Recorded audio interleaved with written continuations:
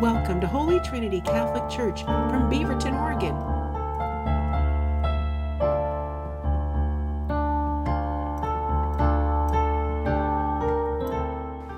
My homily was hidden somewhere in the ambo. Good thing we found it, because this would be like a 30-minute homily, because that's just how I roll without notes.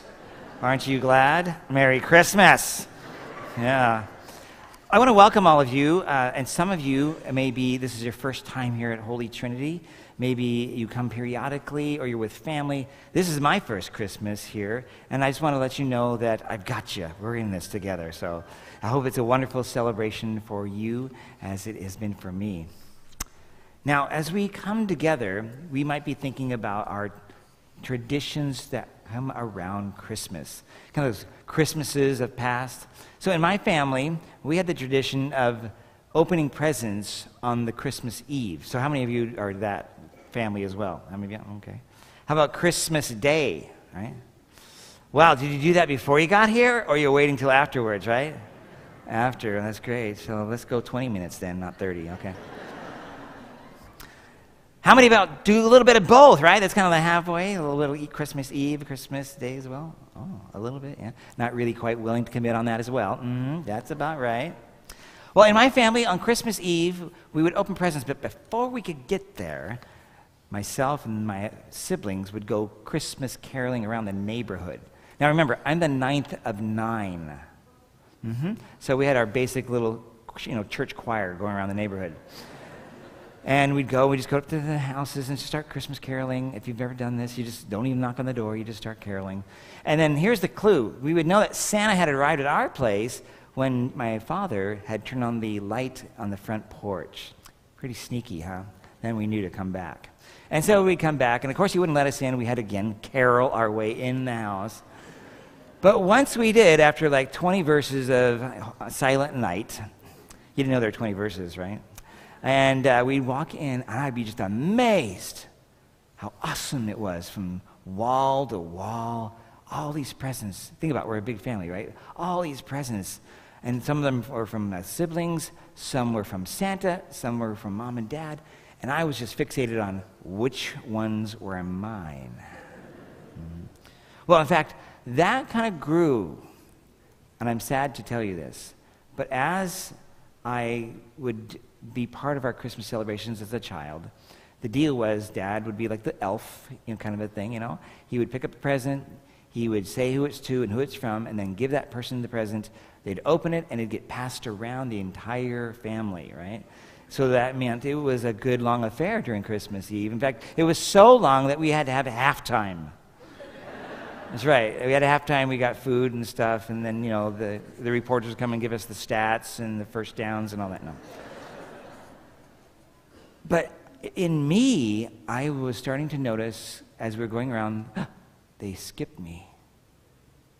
Or it'd come around and they skipped me again. I was starting to notice this. Or sometimes I would notice, if I wasn't skipped, that one of my sisters got a present bigger than I did. And what happened to me? I started becoming greedy. I started becoming more selfish. And from those two came resentments. And I ruined Christmas for me as a little child. Because it was exciting when we got there, but then I slumped into this darkness that shackled me into this thing, this attitude. And I was not in a good attitude. If it was my thing, and in fact sometimes, and I'm very embarrassed by this, as I got older as a teen, I realized what I had done.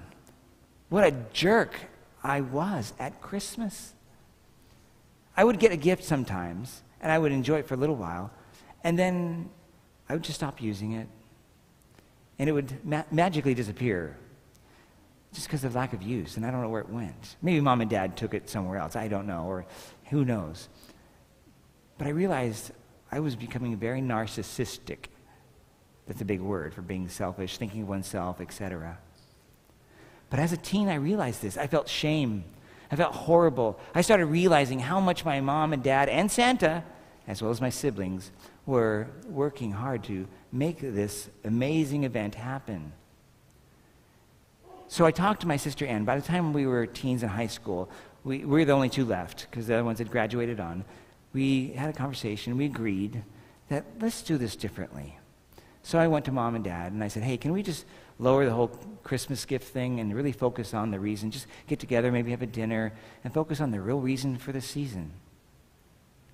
And I tell you, these were the most profound Christmases for me because we were focused on why we're here. That God became man and a baby wrapped in swaddling clothes so that he could smash sin and death and open up the way to eternal life for us.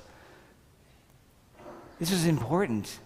And now these celebrations, no matter how big, no matter how small, were full of joy no matter what because of what God had done. Done for you and for me. So I hope this might be a lesson for us all. I'm still learning. Christmas is not just a time to celebrate us, but God and what he has done for us. And then because we do believe he became a baby, this is an amazing miracle. That God would become so small, so innocent, so vulnerable, that he would trust us.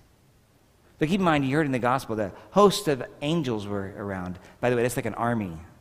You don't want to mess with an army of angels, right?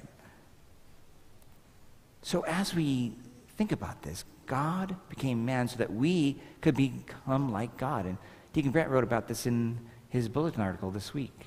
It's not that we become God, but we become in the likeness of God that we were intended to from the beginning. So, as I conclude, I want to make a suggestion for you, possibly. If you are feeling down, this season brings you down, if you somehow feel left out, if you struggle like I have with selfishness, greed, envy, and resentments, if you're too critical of yourself, or you feel yourself not worthy, I want to offer you this piece of advice. Give yourself over to God. Abandon yourself to him. You know, Christmas makes it kind of easy because it's a child. Children are so sweet. But this child becomes a man and dies on the cross for us. Abandon yourself to him. It is he who saves us. It is he who is, you could say, tricked Satan into thinking he could have him, but oh no. He has come for us to rescue us. Christ coming in a manger was not plan B. It was plan A from the beginning. I would have never thought of this. This would not have been my plan. And so yes, bottom line, God loves each one of us, and he desired and desires to save us, for we are rescued by a baby.